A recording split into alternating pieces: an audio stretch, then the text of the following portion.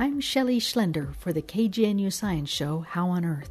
Here's an extended interview with University of Pennsylvania researcher Morris Birnbaum. A study by Birnbaum indicates that the most widely used diabetes drug, Metformin, blocks a hormone called Glucagon that signals the liver to make sugar by melting muscle. Here's Morris Birnbaum. I'm Morris Birnbaum. I'm a professor of medicine and cell biology at the University of Pennsylvania, member of the Institute for Diabetes, Obesity, and Metabolism at the Perelman School of Medicine at the University of Pennsylvania. Well, that explains why you're interested in this drug called Metformin. Is it really the most popular and widely used drug for diabetes? It's not only the most widely used drug, it's also currently recommended as the first drug to try in a new diabetic who needs drug therapy after somebody's diagnosed with type 2 or adult onset diabetes and the decision is made that they need to be treated. The first recommendation, of course, is always diet and exercise, but that often is not successful. The first drug that's currently recommended almost universally by every panel that considers this is indeed Metformin, and there are apparently more people in this country on Metformin, certainly for diabetes, than any other drug. And just to clarify, this drug, Metformin, works for people who have something called insulin resistance, meaning that their cells are having trouble responding to hormone signals, but it's not so useful for somebody whose pancreas is dying or is very weak. That kind of diabetes, Metformin doesn't seem to help. So that's a clue about how it works. Right, exactly. That's absolutely correct. Though it still isn't entirely clear whether it makes insulin work better or does the same thing that insulin does. In other words, for somebody taking Metformin, that's probably not a terribly important distinction. But for those of us trying to figure out its mechanism of action, that is how it works, that's very important. The problem is that somebody whose pancreas is insulin-producing beta cells have already failed. The relatively small effect of Metformin isn't going to make a big difference to them. That type of individual absolutely needs insulin. But for somebody who has, as you mentioned, so-called insulin resistance, where the insulin is not doing the job that it's supposed to, then the type of increased control that Metformin can provide can be very, very significant for that individual. Well, let's look at that phrase that insulin is not doing the job that it's supposed to. There are some people who have diabetes who have higher insulin levels, 10 times or 100 times higher insulin levels than you or me, and still their blood sugars are way up because the cells are resisting the signal of insulin. So do you think of it that insulin isn't doing the job, or do you think that the cells are fighting, listening to the instructions of insulin? Right, I think it's more the latter. So the insulin is there. There's nothing wrong with the insulin. It's, as you mentioned, it's in much higher levels than it is in a normal person who doesn't have diabetes, but it isn't carrying out its action. Much of the interest over the last 50 years now has been trying to understand exactly what it is about those cells that cause them to no longer respond to insulin. Diabetes is thought of as a quote, maladaptive disease. That is to say, it isn't a disease that's just purely something going wrong with the body. For example, if you think of cancer or infectious disease, the body really isn't trying to do anything good. It's just bad luck and something bad is happening. However, in diabetes, the way it's generally perceived is that the body is trying to adjust to an external situation, but it just isn't doing it the right way. The most conventional view is that over tens of thousands of years, we've evolved to respond to certain nutritional environments, but an excess of nutrition is not one of them. And very often the way people think of diabetes is the body not really dealing with this excess of nutrients. Some people think that the cells no longer responding to insulin is actually the cells trying to protect themselves from too much nutrition or too much calories, too much food coming in. Are you suggesting that the body is trying to protect itself from too much fat, too much sugar calories, too much fructose sugar calories, or too much protein calories. Which kind is the body protecting itself from when it starts to resist the insulin signal? That's still an open question that people are trying to figure out. A lot of scientists are working on. I think in recent years, certainly the interest has shifted dramatically from fat to sugar, but in a strange sort of way. There's this paradox that we've that recognized very recently, probably best illustrated by the enthusiasm about the Atkins diet. I think we all know that high lipids are associated with heart disease. Meaning if you have super high cholesterol, not medium high, but super high. Super high cholesterol are associated with heart disease. People with diabetes, particularly the adult onset insulin-resistant diabetes, the major life-threatening part of the disease is heart disease. And a major part of diabetes is abnormalities in those blood fats. Now, for many years, we've always focused on the fact that diabetes is an illness of sugar, and that is correct. It is the most obvious part of the disease. When somebody has diabetes, their blood sugars tend to go higher. Exactly. And that is the definition of diabetes. When we simply, as physicians, ask the question, does somebody have diabetes? That is defined exclusively in the context of, is their blood sugar too high? When somebody has high blood sugars, in a strange paradox, sometimes they can have incredibly high insulin levels as well, but the cells are going, I don't want to hear you anymore. I don't want any more of that sugar. So one way of thinking of it is the cells no longer respond to insulin telling them to take up the sugar. What insulin wants a cell to do is it wants a cell after a meal to take up that sugar and to store it in a way that that sugar will be available for periods when the person isn't eating. So insulin is a hormone, normally is a circulating chemical in the blood that goes high when there's a lot of food, when you're eating a lot. And what the job of insulin is to tell those cells that are programmed to respond to it, take all of this food and store it in your cell, put it in a form such that it will be available when there's no food around. Well, you know what, though? If a cell takes in more energy than it needs, could it make that cell sick?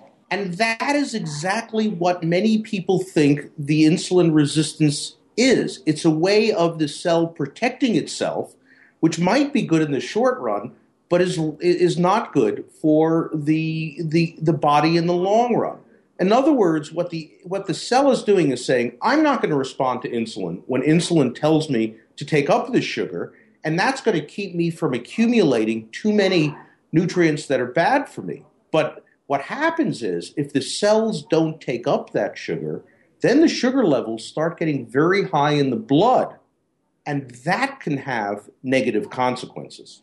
Well, yes, high sugars in the blood can damage all kinds of cells that line the body. So you think that the high blood sugars can make inflammation worse in the blood vessels in the kidneys and in the arteries? Well, what's very clear, and has been shown over and over again, is that two of the biggest problems with diabetes and high blood sugar, that is eye disease and kidney disease, are direct results of high blood sugar.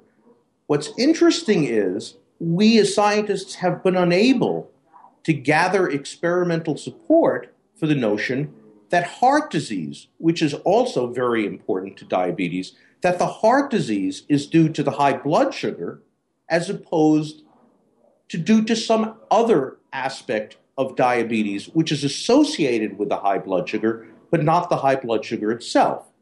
Could it be that the high insulin levels are more associated with heart disease? The two best candidates are the high insulin levels, which might well be associated with heart disease, but also, even though we think of diabetes in terms of sugars, diabetes, particularly the adult onset kind, is very much associated with abnormal fats circulating in the blood.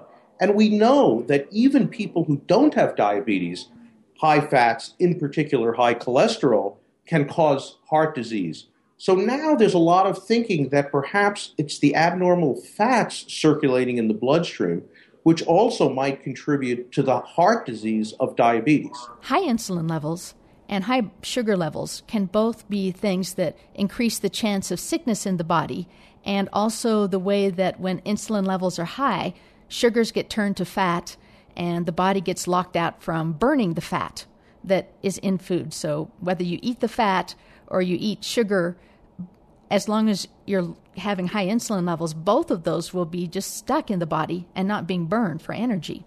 That is quite a problem. And having all of that energy stuck in the body, there's really only two ways of dealing with it. You can either burn more, which is why exercise is really such a good treatment for diabetes, or you can consume less, which is why so many doctors recommend weight loss as a therapy for diabetes. All right, before we go on, let's look at some of these pieces that apply to metformin, because you were mentioning that high insulin levels are one problem, high sugar levels are another problem. Metformin maybe makes cells more sensitive to insulin so they can take in more sugar. Maybe it actually acts kind of like an insulin that pushes the sugar into cells. So it can do all those things, but just to clarify, what can insulin act on? Can it act on glucose sugar, like the sugar in potatoes? Can it act on fructose sugar, like the sugar in table sugar or in a soda? Can it act on protein? Can it act on fat? Which ones does insulin deliver to the cells and say, put this inside of you? Well, actually, the short answer is at least some types of sugar, fat, and protein respond to insulin in the sense of going into some cell types. Now, insulin, first of all, let's talk about the cell types. Insulin doesn't work on all cell types. Again, as I mentioned, insulin is really in the business of telling cells to store nutrients and keep them around for times of need. And there are only some tissues that are in the business of doing that. Fat cells, obviously, are the professional energy storing cells. And it's why when you have most nutrients around and there's high insulin, you get fat because you have more, larger fat cells. Now, they have a result from insulin telling some sugar to go into the cells and turn into fat, but also telling some fats that come from the diet to go into those fat cells and store there. It also takes fats that are made from sugar in, the liver? And it says, go on into some cells and wait around there until you're needed. Exactly. And then so the two cells, the two organs that insulin really tells to take up sugars are fat cells and muscle cells. Fat cells, it takes up the sugar to keep it in case you're not eating, and it releases it. Muscle, it tells the muscle to take up sugar so that when you're exercising, there's plenty of nutrients around to support that exercise. Now, how about the liver? Does the body and does insulin tell the liver to take up sugar and turn it into fat and keep the sugar, fat, whatever it is, with the liver? Well, the liver does two things with sugar, and insulin encourages it to do both. One is to turn the sugar into fat, where it then goes out to the fat cells to sit waiting to be needed. But insulin has another very, very important function in terms of telling the liver what to do. And this is probably the place where metformin has its greatest effect. Now, what happens is when you're not eating, your brain needs sugar. We all know that the brain is absolutely dependent on sugar, and if you don't have it for a while, you don't think so well. Let's put that in context. The brain needs a little bit of sugar. The brain can also be getting some energy from different kinds of fats. I think ketone bodies is one kind of fat. Right.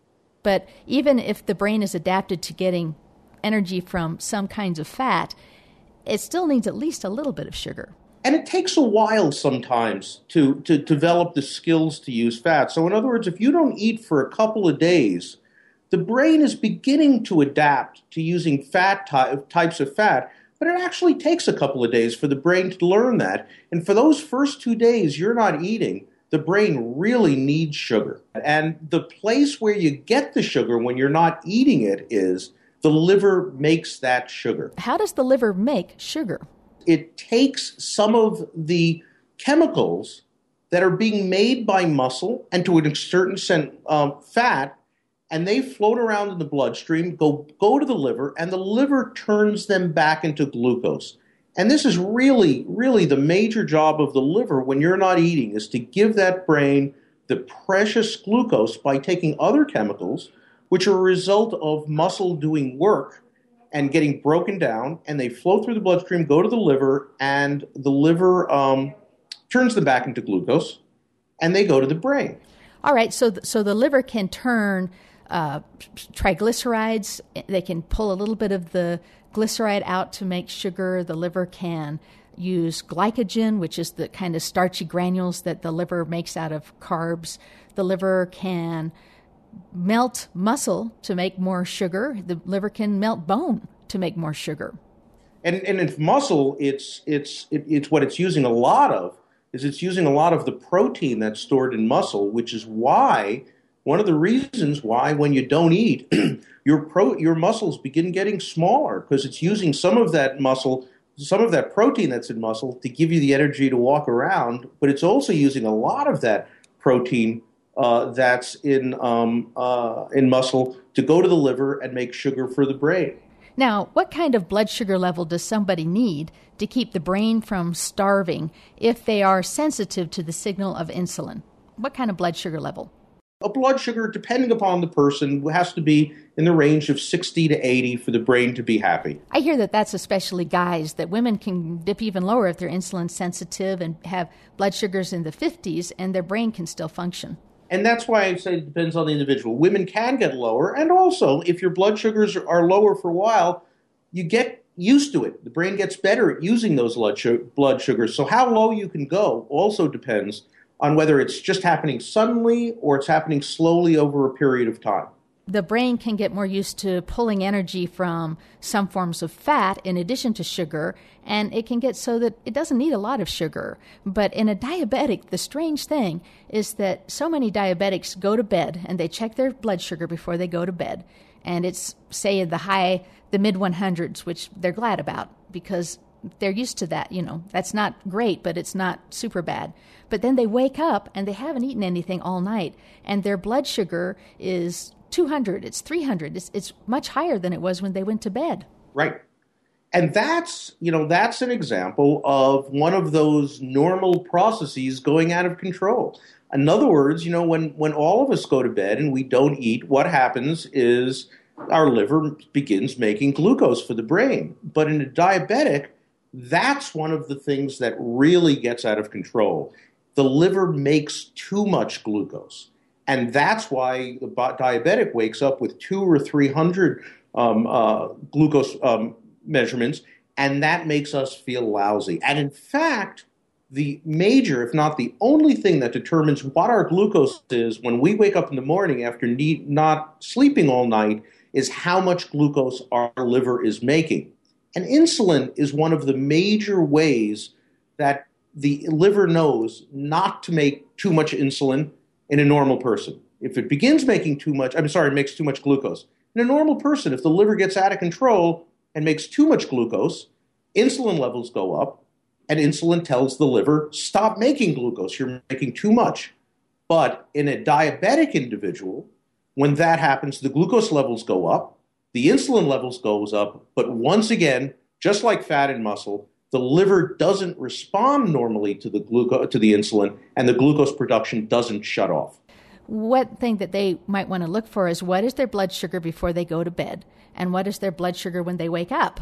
And if their blood sugar is lower when they wake up, that's a good sign. If it's higher, there's a problem.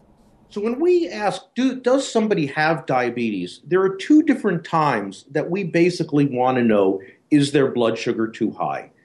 Is their blood sugar too high when they wake up in the morning, and that's called fasting blood sugar? And is their blood sugar too high after a meal? And you test that either by measuring it after a meal or even giving them an artificial meal so we know exactly how much they've had, a so-called glucose tolerance test. And diabetics often fall into two different groups. Some have blood sugars that are too high in the morning, and that's due to their liver making too much during the night.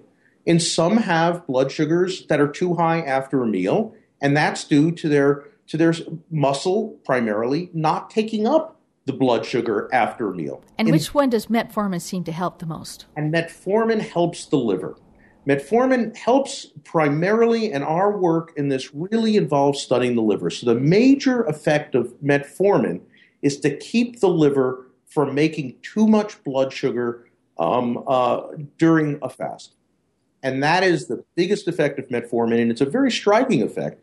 And of course, one of the consequences of that is if you keep the liver from making blood glucose, and that keeps the insulin lower. And that's why metformin such a good drug. Well, are there any side effects from taking metformin? The major side effect from taking metformin is nausea, vomiting. Sometimes people have diarrhea.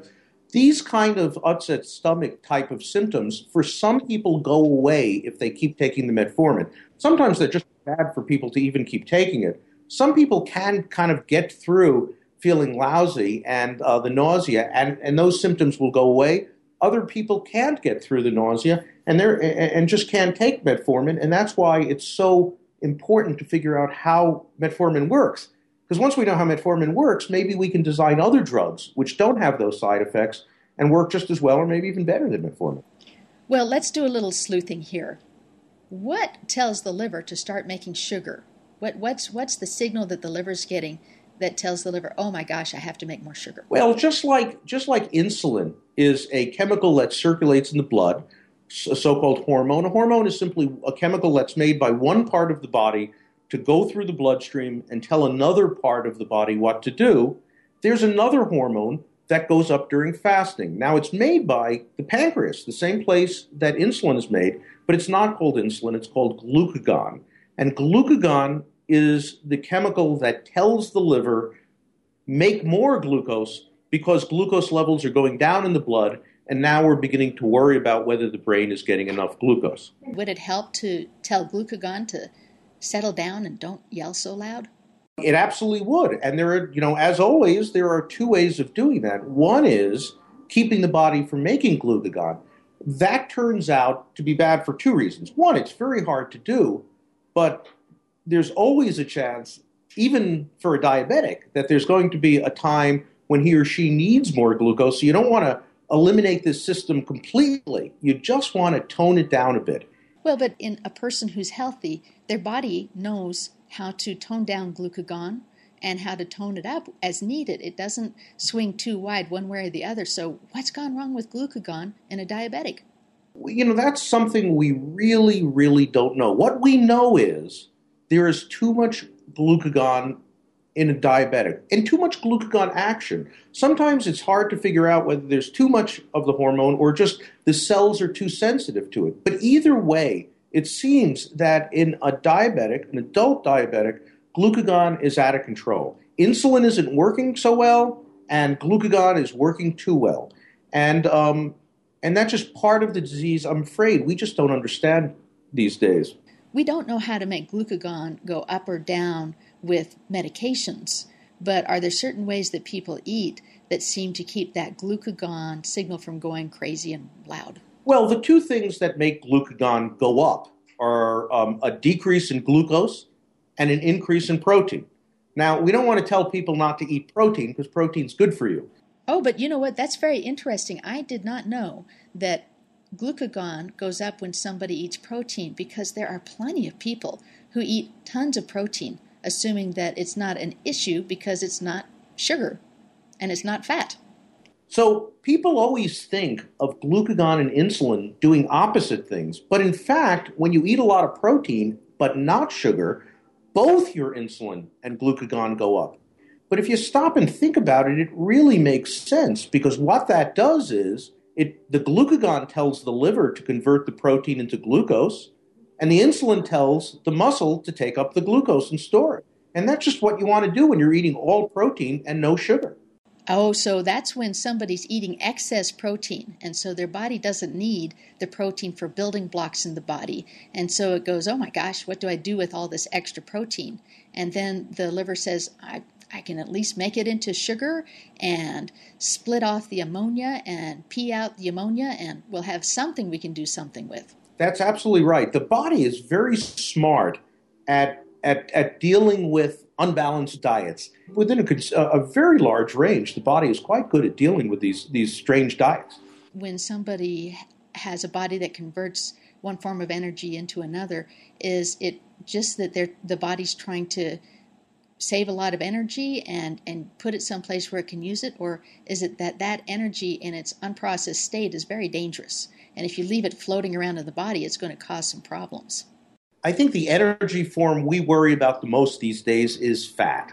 Is fat accumulating and being stored in cells that it's not supposed to. And I think these days we worry about fat. And I don't know whether that's because fat is more dangerous than too much of the other energy forms, or just, again, we eat so much and so much it's converted into fat that's what Americans have the most of. You said so much is converted into fat. So is the issue how much fat Americans are eating, or that they're eating other things that end up turning into fat once they're in the body? The answer to that question is very different today than it was 20 years ago. I think that's a question that we've really learned a lot about. I think many years ago, when we wanted to keep fat down in our body, it seemed like the most obvious way of doing it was to eat less fat.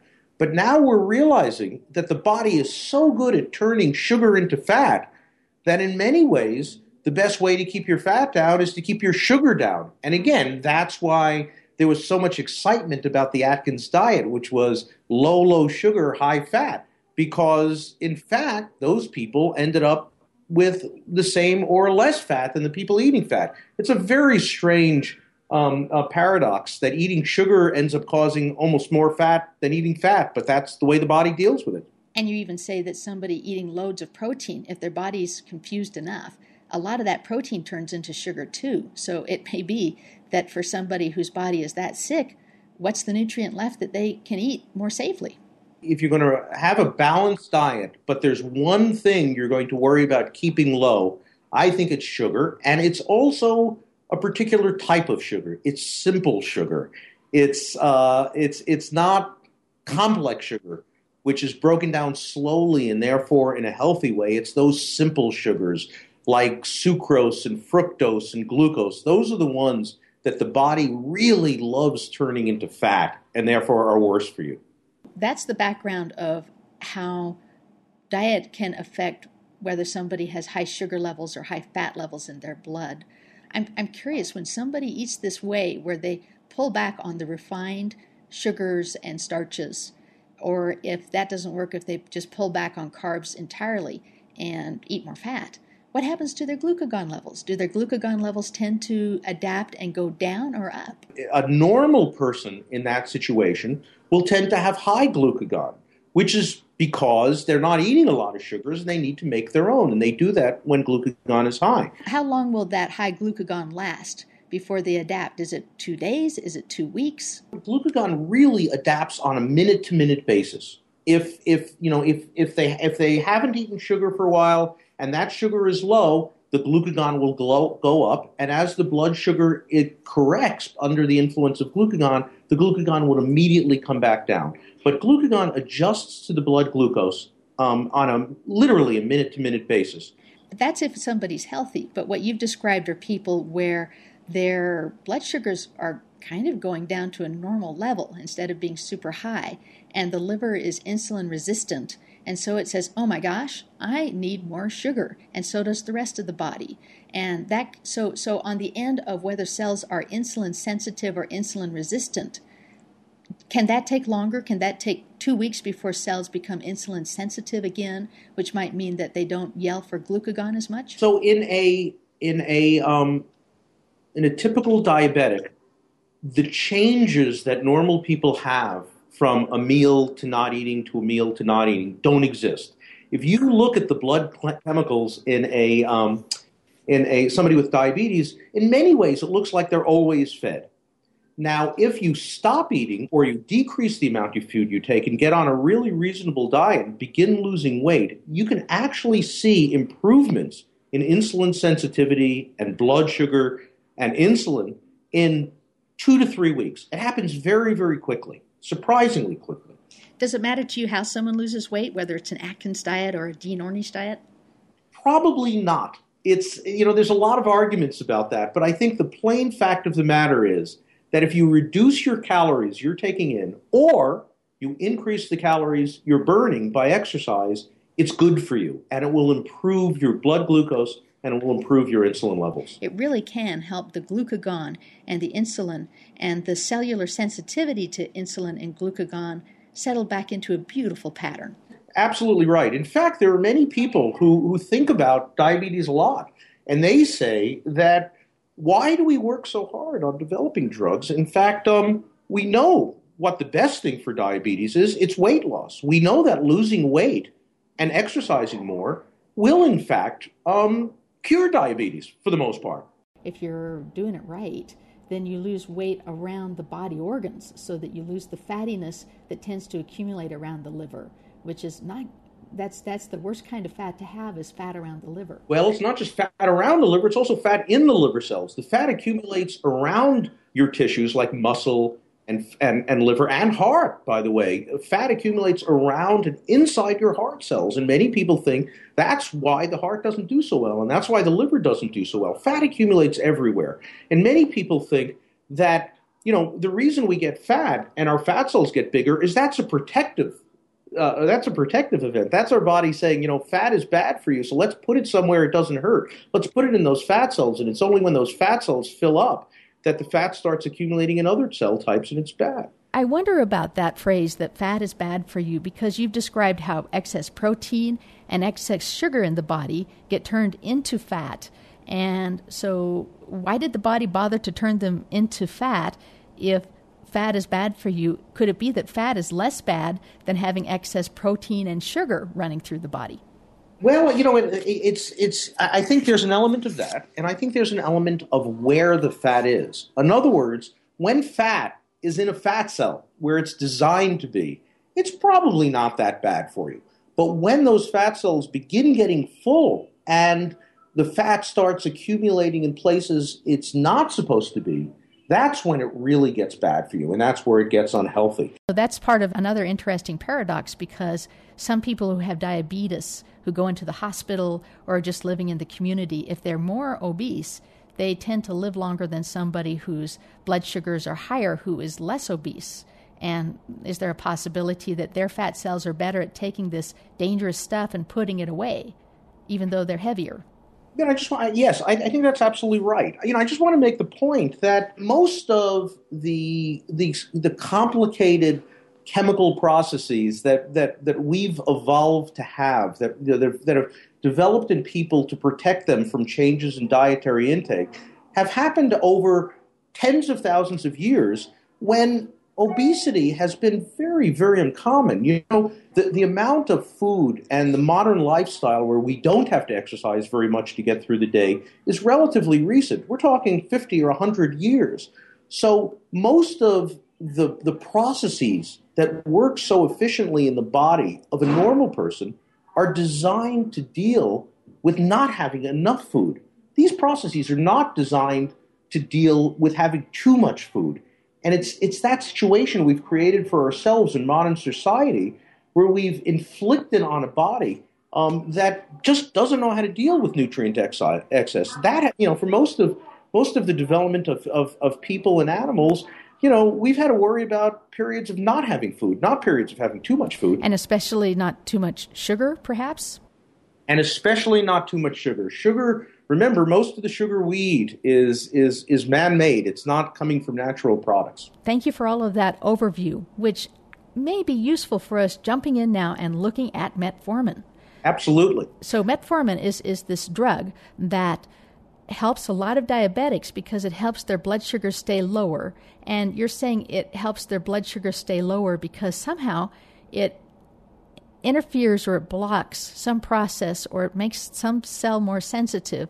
What is going on? What have people thought is going on with metformin? Well, the first thing to realize about metformin is, like so many of drugs that are in use today, it wasn't a drug that was developed with an idea towards, let's figure out a way of keeping blood sugar low. Metformin comes out of the world of herbal remedies. Metformin's been around for at least 300 or 400 years, maybe a lot more than that. I did not know that there was a plant called metformin. But what's the herb? The plant is actually has a lot of different names. In this country, it's called goat's rue, which some people might have heard of. It's also called French lilac. It's also called professor's weed, which I think is one of the most interesting. But I think we probably know it most as goat's rue or French lilac. It's native to Europe. It's spread all over the United States. It's actually a very pretty plant. It has white or blue, purple flowers in the summer. And it grows quite easily and quite widely. And it's been used over the last 500 years for many, many different types of ailments. But in all cases, people who have used it have noticed that it lowers blood sugar. It's still in a lot of herbal remedy books. The problem is that the natural metformin, so to speak, that come out of this herbal plant are not as safe. You can easily take too much of it. So what scientists have done, largely at the early part of the 20th century, is starting with the active chemicals in goat's rue, have tried to develop chemicals that are similar, have the same effect on blood sugar, but aren't as dangerous. So that's metformin. It comes from that very pretty bush that we call the lilac, especially the French lilac. Exactly. Okay, so what does it do in the body? So, as I said, over the years, we've known that it lowers blood sugar, and it lowers blood sugar both when you're not eating as well as when you're eating.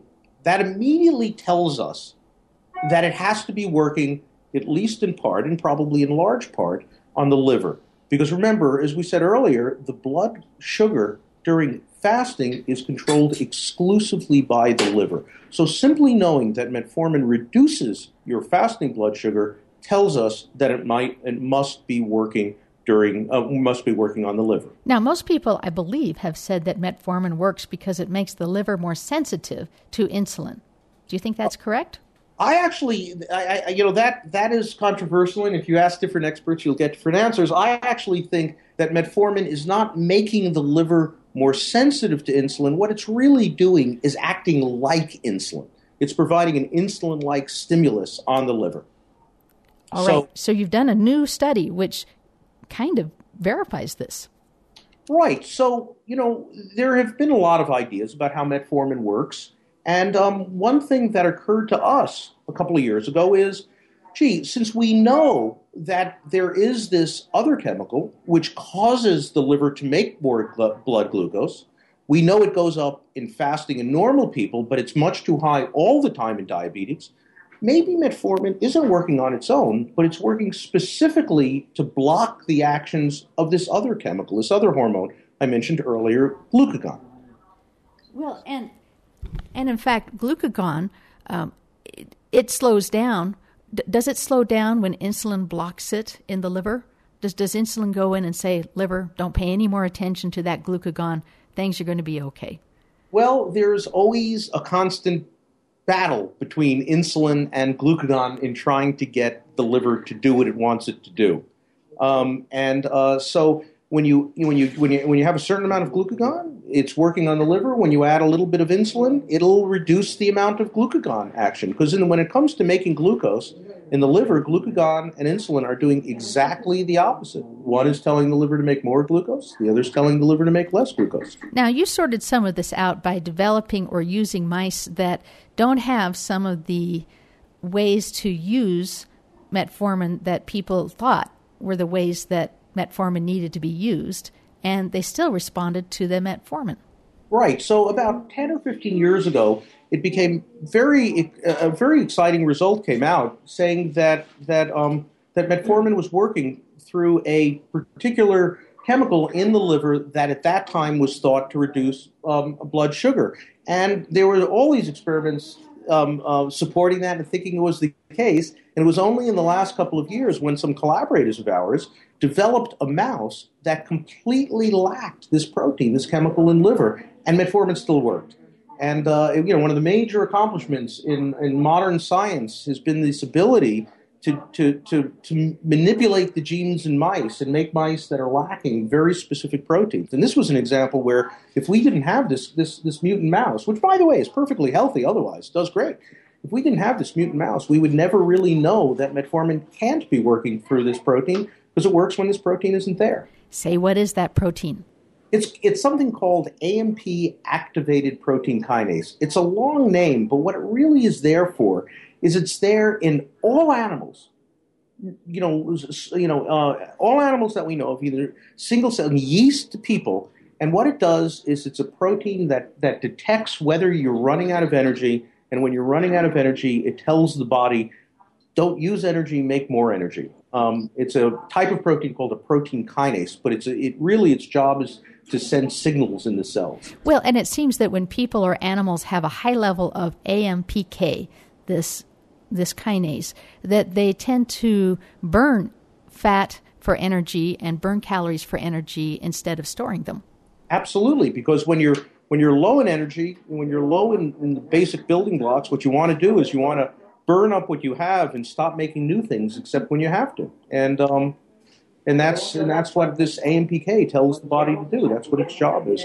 That's a good job for it to have, because people who are diabetic often are insulin resistant. Their cells are resistant to taking in energy. And so to have more of an enzyme that says, stop storing stuff and start taking in energy and start burning the energy you have, that's kind of a good thing for the body to hear.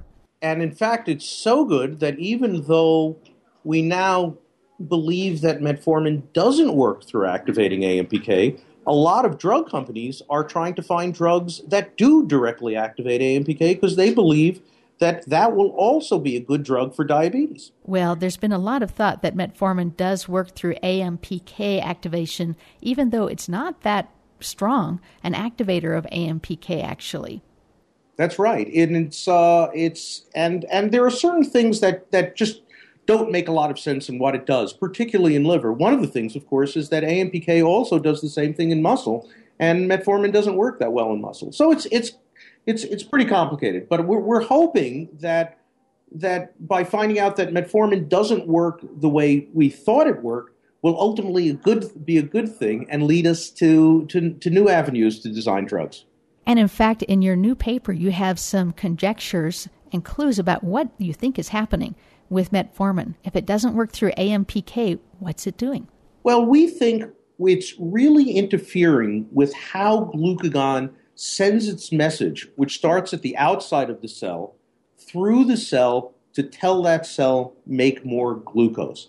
So over the years, many scientists have learned a lot about what we call signaling events. That is, how a hormone, which instructs a cell to do things, actually sends its message inside the cell. Metformin may help the liver cells become more resistant to the signal of glucagon, so that when there's metformin in the body, the metformin says to the liver cells, don't pay any attention to that glucagon. Just ignore it right now. You have enough energy. That is absolutely right. That's a great way of saying exactly what we're doing. We're trying to make, we think metformin makes a glucagon-resistant liver. So even though there's all that glucagon around, the glucagon can't tell the liver make more glucose. The liver makes less glucose, and the blood sugar goes down. What about somebody whose blood sugars are not all that high? If you lock out the glucagon signal, is there a risk that by taking some new drug that blocks the glucagon signal, their blood sugars could go too low? Absolutely. And many strategies to block the glucagon system have failed because of that. I guess there are two reasons why that's not a big problem with metformin. First, there are other ways of maintaining blood glucose in addition to glucagon, though glucagon is the most important. But even more striking than that, while metformin causes the liver not to respond as well to glucagon, it doesn't shut off the response completely. So that liver can still, if glucagon levels get high enough and it really needs the glucagon, it will still respond to glucagon. Isn't that interesting that our body has several ways to raise blood sugar? There's glucagon, cortisol is another one, so stress hormones raise blood sugar. But the only thing that can bring blood sugars down is insulin. For the most part, that's right. And and the reason for that, I think, is that if you think about it, if you think about which is more important, the brain getting enough sugar to function or sugar being converted into fat to go into fat cells, well, I mean, if you had a choice of which one to lose, you'd obviously lose the fat cell. So I think the body has more ways of keeping sugar up than making it go down because, again, for most of humankind's existence, the biggest danger has been not enough sugar. How ironic now that we are, as Americans, eating 130 pounds of sugar a year. Exactly. If there's a new drug developed based on what you found out, are you going to make a bunch of big bucks on a patent? I would doubt that. That's certainly not something, we think about a lot. What we think about, one of the things is if we, for example, a lot of the chemicals, like metformin, drug companies don't make a lot of money from because you can't patent them. They've been around too long.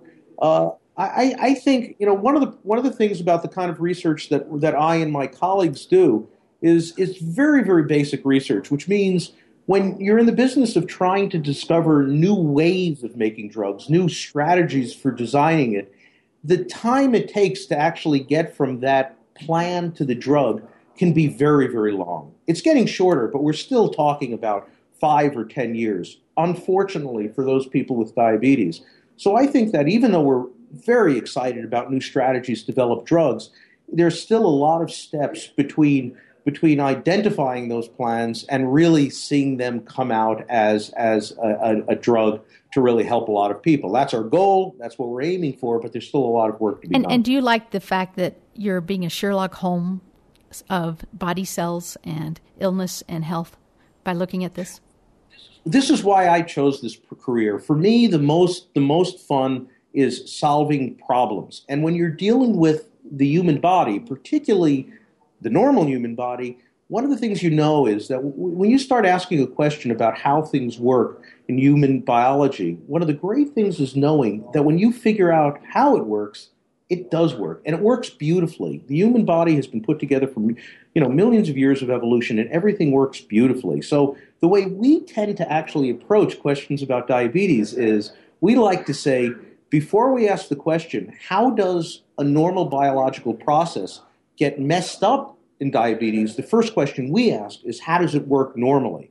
And then once we understand how it works normally, then we ask how it gets messed up. It's only through knowing how glucagon normally controls blood glucose did we come to understanding how metformin blocks that effect. Well, your research that shows that blocking the response of glucagon in the liver, you're making the liver a little weaker at listening to something.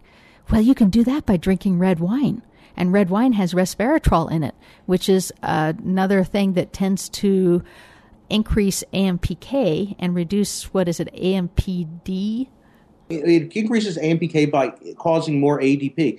That's actually very interesting because metformin is a drug that's been thought to work through AMPK for a long time and now turns out not to. Resveratrol is a drug which has not been thought to work through AMPK till very recently, and all the evidence now is pointing to the fact that it does work through AMPK. And red wine is higher in resveratrol than a lot of other things. Red wine is the highest source of resveratrol. Unfortunately, to see the effects of resveratrol that people have found from giving it to mice, you have to drink many bottles of wine each day, which wouldn't be a good thing. And in fact, there's some research that indicates that resveratrol's biggest effect with red wine may be that in the stomach, it helps reduce the number of free radicals that get into the intestines and then into the bloodstream. So who knows?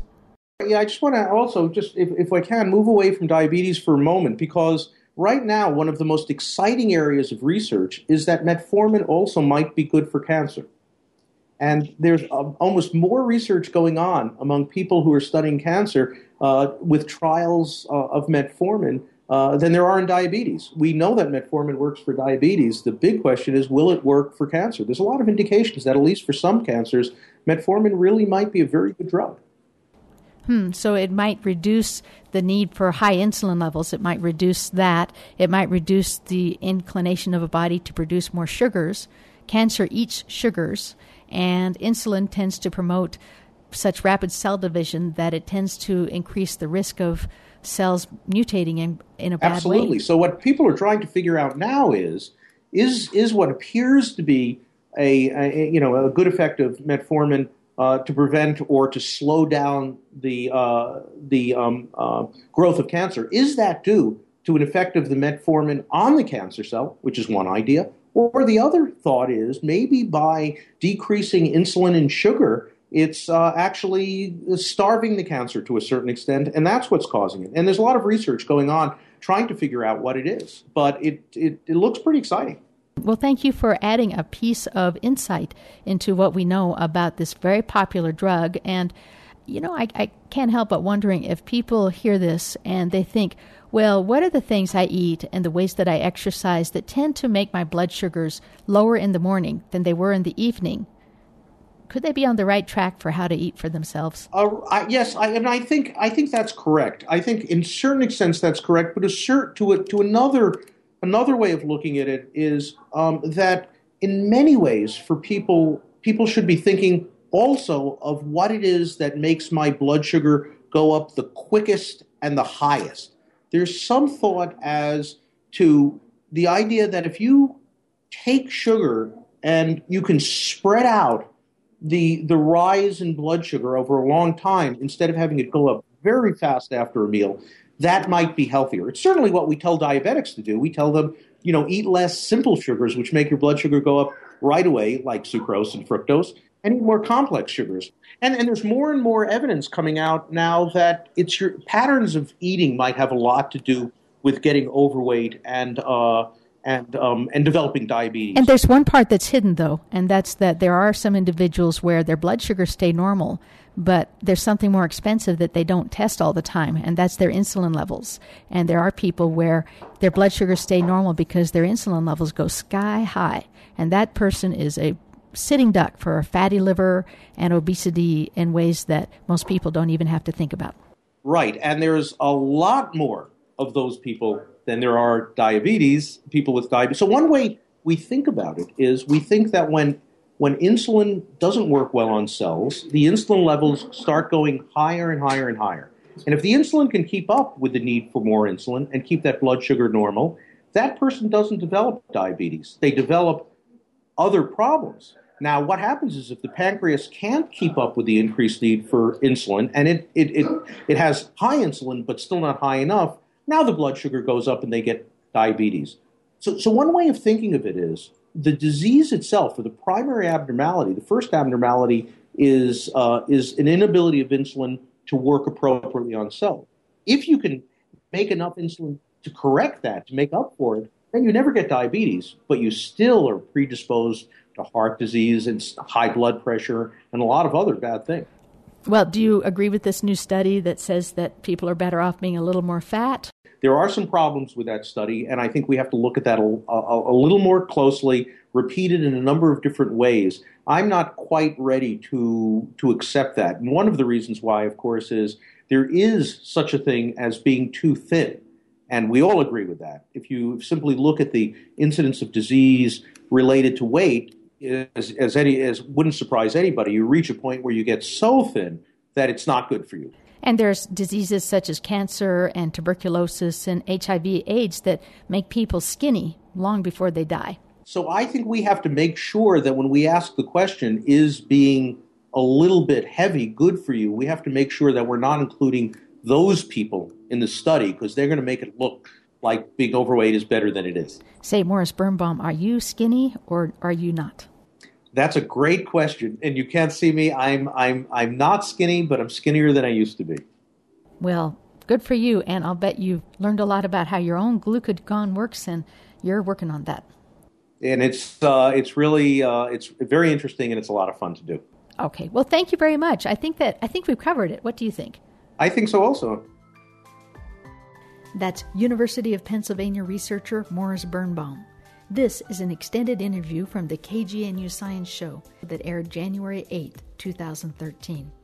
I'm Shelley Schlender. Find out more at howonearthradio.org.